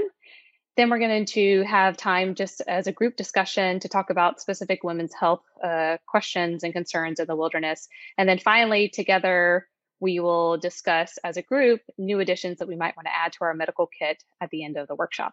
So I will hand it over to Lauren. So we're going to talk about some of the specific adaptations that we have as women that kind of change how we respond in certain altitude and heat and cold environments. So the biggest thing that you see, especially in exercise potential and exercise differences, is our VO2 max is going to tend to be lower than men of the same size. And that's because we tend to have lower hemoglobin, lower blood volume, and lower cardiac output. And so that all translates through into a lower max exercise capacity.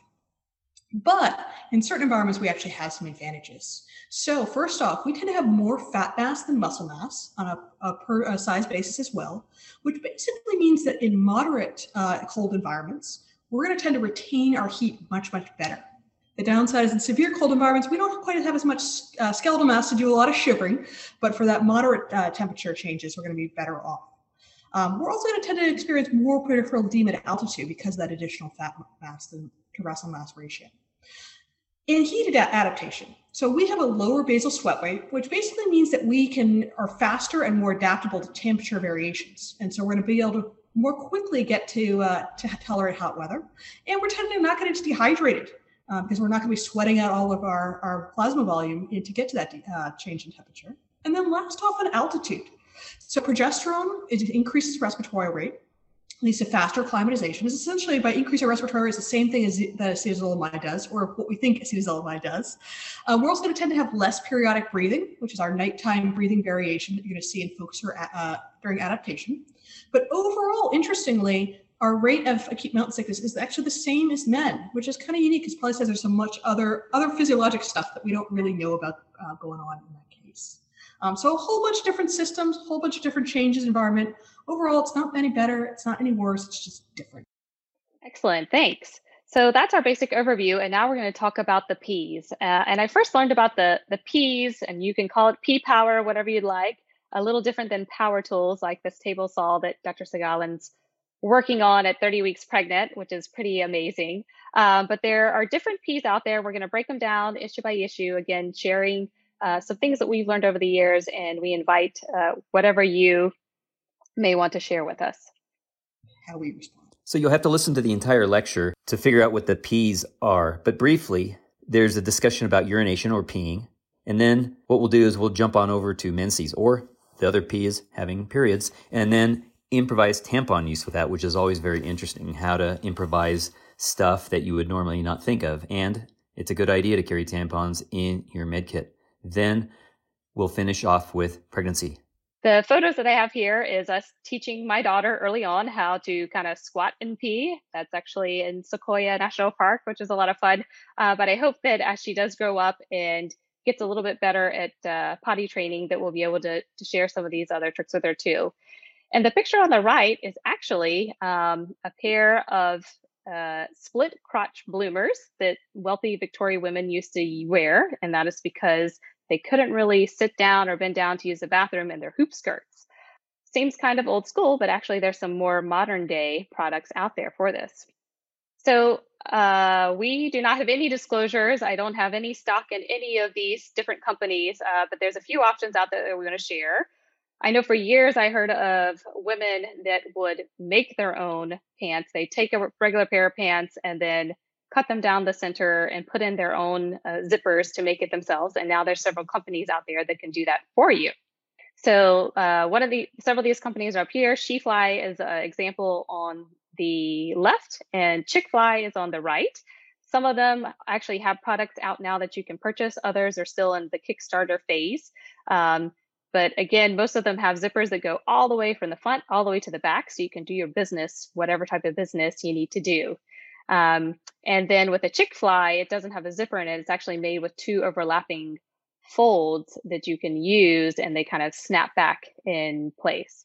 You can also learn to do this on your own. And I can see in the chat that some people are saying learning to pee on a bike while racing, that's pretty amazing. Or learning how to raise your leg, I guess, like a dog. So there's a lot of different things that you can try on your own. And we'll talk about that in a second. And again, if you don't have access to these products or just want to save some money and you're a good seamstress, then you can probably just do your own sewing and make them.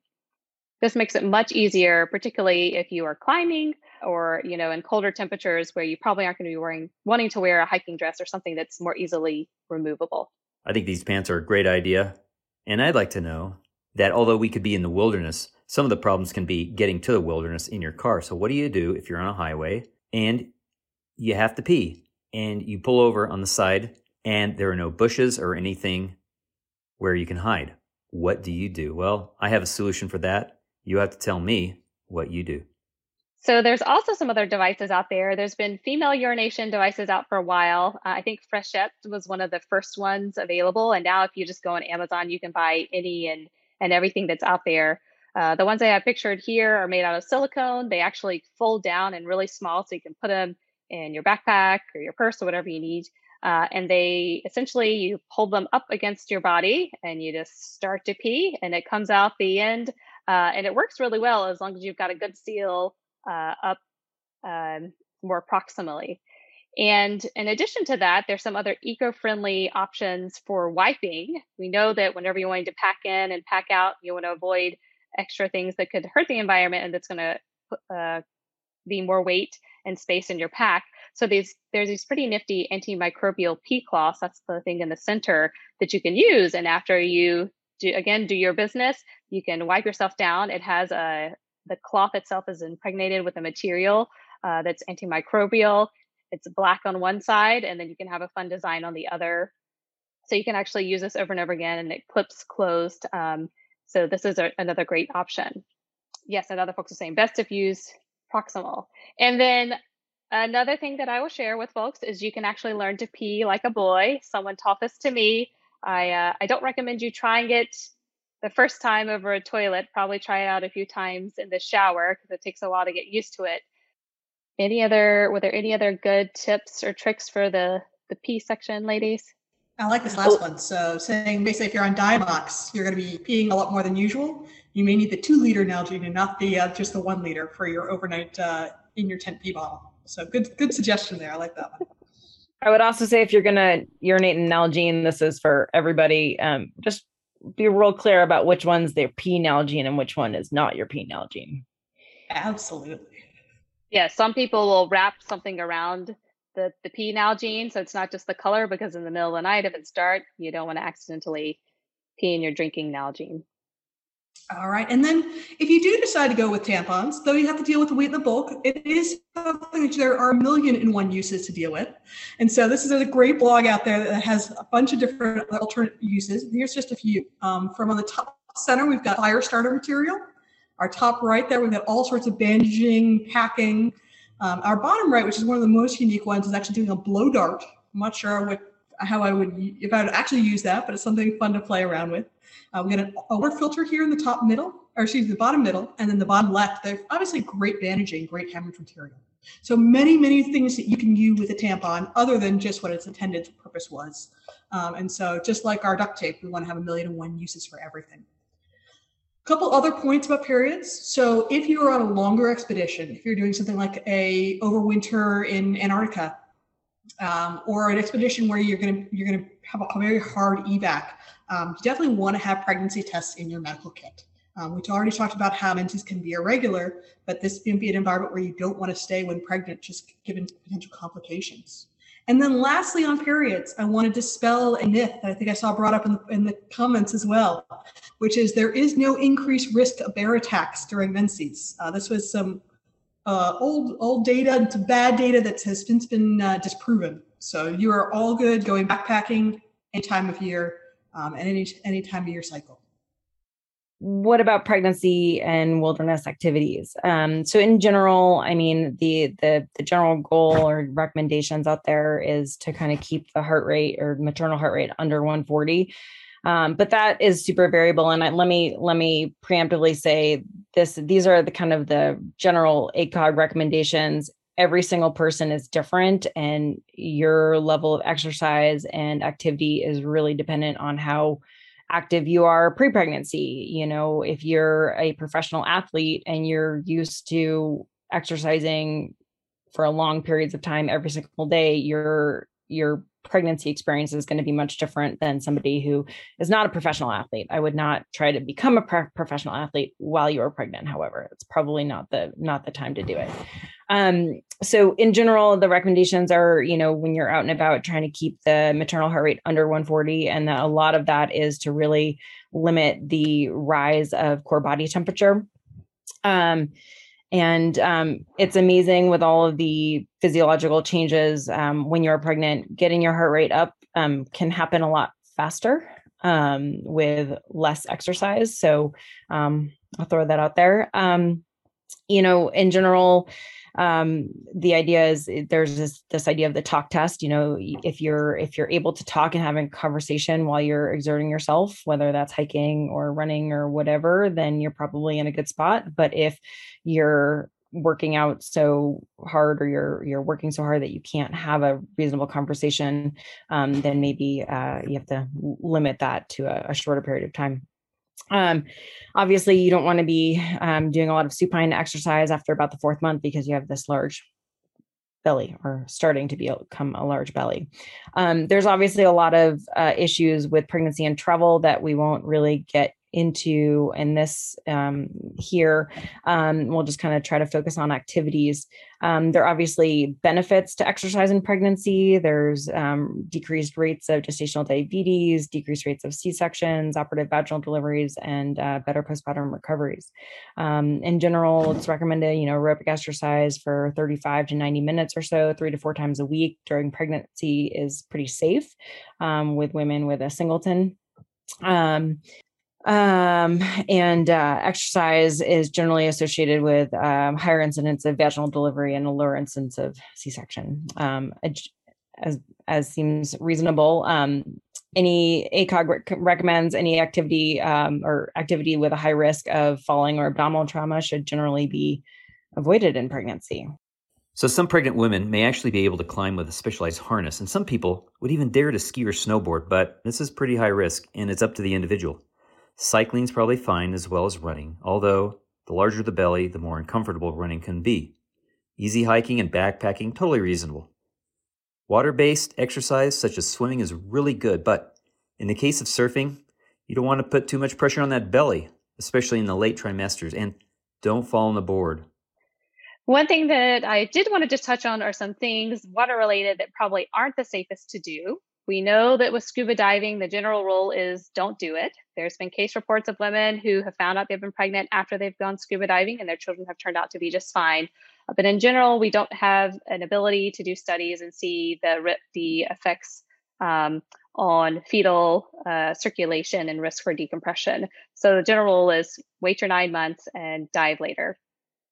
Water skiing and other types of board sports in general aren't recommended because of the rapid acceleration deceleration injuries and potential to cause, again, abdominal trauma. Additionally, if you're jet skiing or some of these sports have the potential to inject water up into the vagina and can cause problems too if you're pregnant. So it's usually not recommended. And here's a few other caveats with respect to pregnancy and altitude. As many of you know, I can give an entire hour lecture on this topic. The short answer is there's super minimal data that, doing anything up to like 8,500 feet is safe. We did a study with almost 1,000 pregnancies. Half the women had gone to high altitude during their pregnancy and half of them didn't. This was a survey. It's got some limitations, but there was no difference in pregnancy complications in the women who had spent time at high altitude during pregnancy versus those that hadn't. And there were even a small number of women who had been to over 6,000 meters. Although I'm not going to say it's safe to go to high altitude. I will say that if you live probably above 10,000 feet and you have your whole pregnancy at that altitude, we know that that's associated with complications. The short-term exposures are probably fine.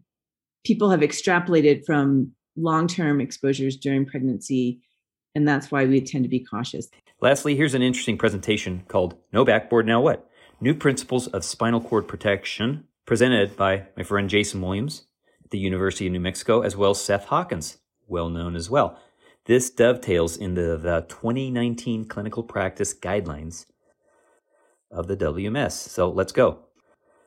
Many of you may remember it was November 24th, 2019, when professional climber Emily Harrington fell off the Golden Gate routes on El Capitan while attempting the route in a day.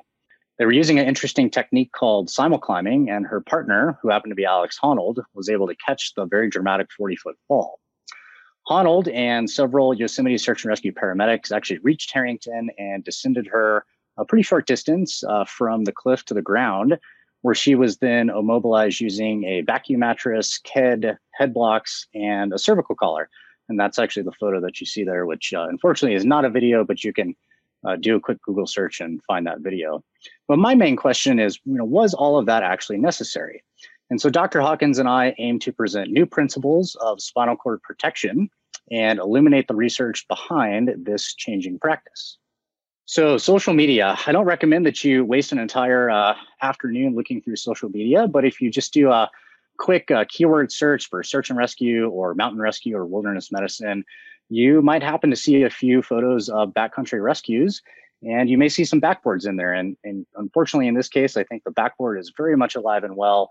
And hopefully through this presentation, we can talk a little bit about change and the practice of change. And so in regards to spinal cord protection, really we're actively in the transition of really an era. And so as we progress through this presentation, I know that Seth and I both encourage all of you to really question what you believe. Many of you are probably contemplating a potential change in practice. Maybe you're recognizing that the benefit of change may actually outweigh the risk of staying the same. Or potentially you decided to throw your backboards in a bonfire years ago, and now you're out there searching for patch kits for your vacuum mattresses. So wherever you kind of fall into the spectrum, we hope that this presentation will change or potentially refine your practice. So really the evolution to the point where we were thinking that spinal mobilization was a good thing started with much more basic practices of simply moving patients from one place to another, often in a military experience. So long backboards and rigid boards are very helpful, especially when they have handles, to move quickly patients out from under fire or from out of dangerous areas in wilderness environments. That original impetus on moving a patient became, over time, a slightly less evidence-based idea that immobilization was a proper medical goal, and that the more immobilized the patient was, the better their packaging was, and the less likely that they would be injured further by activities in the field. So a lot of this may look familiar to many of you. These are the dogmas or belief systems that drove most of our patient packaging to protect spinal cord injuries or to prevent the exacerbation of them in the 20th century. So the concept was that somebody had sustained trauma, and that might lead to a potentially unstable spinal injury. And a potentially unstable spinal injury that was bony could injure the spinal cord. If the spinal cord was injured, there could be permanent neurological deficit. And the idea was if somebody had anything along those points, either a potential spinal vertebral injury or a potential spinal cord injury, that additional movement of the neck or back could cause further exacerbation of that injury or could cause a new injury to an unstable back or neck. That injury could be prevented by immobilization of the spine, and that was a safe practice and would be effective in preventing these further injuries. And I'm hoping that all those sound familiar to many of you who are not growing up in a new era of this methodology, because this was mantra for many, many, many years, really from the 1960s on. The final point, which was maybe the most insidious, was that medical legal issues prevented us from changing. In other words, it was too legally risky to avoid implementing all these practices because they were the standard of care, which speaks a little bit to Hoswald's data from 2007, saying that people are unwilling to change their practice until somebody from their group comes in and convinces them that it's safe, not only in terms of patient care, but also in terms of legal exposure. Yeah, so if we somewhat fast forward from 1966 to 2006, I was actually teaching EMT courses at a local community college here in New Mexico. And, pretty interesting. A friend of mine once told me that when things are written in a textbook, they're typically then written in stone. And while I was preparing some of the kind of initial research in 2013 and then preparing some talks afterwards, I looked back at my old publisher produced slide sets from 2006 and was pretty aghast at the highlighted section down there that stated that 25% of all spinal cord injuries occur from improper handling of the spine and patient after injury. And if we actually take a look at our specific data in the 2019 guidelines, what we actually see when we truly dive into this is that there's many articles that have been somewhat repeatedly quoted in the literature as offering some type of case evidence that there has been neurological deterioration, specifically in the presence of spinal cord injury, because there was some type of inadequate out-of-hospital care, specifically around immobilization. When you actually dive into these cases and do some careful review, it actually reveals that virtually all represents really a missed or late diagnosis after hospital admission or deterioration that occurred while under some treatment for a known diagnosis. And I thought that was pretty profound looking back at this. But if we take that and then kind of overlay the map of looking specifically at spinal mobilization, and now looking at the data, knowing that spinal mobilization itself is very much not a benign procedure, I think it makes it even that much more profound. And so once again, our panel was not able to identify a single well-documented case in the literature of any out-of-hospital neurological deterioration as the direct result or consequence of improper care or handling in this out-of-hospital environment. But conversely, we actually observed a lot of case documentation that there has been severe morbidity and in some cases actually even mortality secondary to immobilizing a person or a patient. This slide 5 years ago would have been, or 10 years ago, would have been really exciting to put up because it was super cool to think about improvising rigid cervical collars with SAM splints or other tools that we might have. And, within 10 years, this was considered to be a very cutting edge sort of wilderness medicine innovation. Now it's probably not quite so helpful because if we don't really want to be using rigid cervical collars, we don't really want to be improvising them. So this is a sea change in wilderness medical education and in improvised medicine. It doesn't necessarily mean that using improvised splints in this way is inappropriate for protecting possible injuries to the neck. It's simply that instead of shooting for immobilization, what we'd be trying to do is build a tool that would be more reminding conscious patients or preventing non-physiological motion in non-conscious patients to not move their necks in inappropriate ways. But really, ultimately, we need to just recognize the degrees of major trauma, identify any mechanism of injury that may exist, specifically with the potential to actually cause a spinal cord injury, perform our basic physical examinations, neurological systems, look at those distracting injuries, and then at the end of that assessment criteria, then recommend passive spinal motion restriction or soft padding or vacuum splinting. And a lot of the cases, it's going to be pretty straightforward, especially if patients are not able to ambulate out of these environments. You're probably going to go straight towards vacuum splinting if you have those tools and equipment available. Hopefully these snippets were helpful to you, and hopefully the previous discussions were also very instructive, and you can take home a lot of points here. If you have any questions, please don't contact us. That was a blooper. No, please do not hesitate to contact us. Take care. The Wilderness and Environmental Medicine Live podcast from the Wilderness Medical Society, our official journal, is published by Elsevier. Do the CME questions at wms.org under members.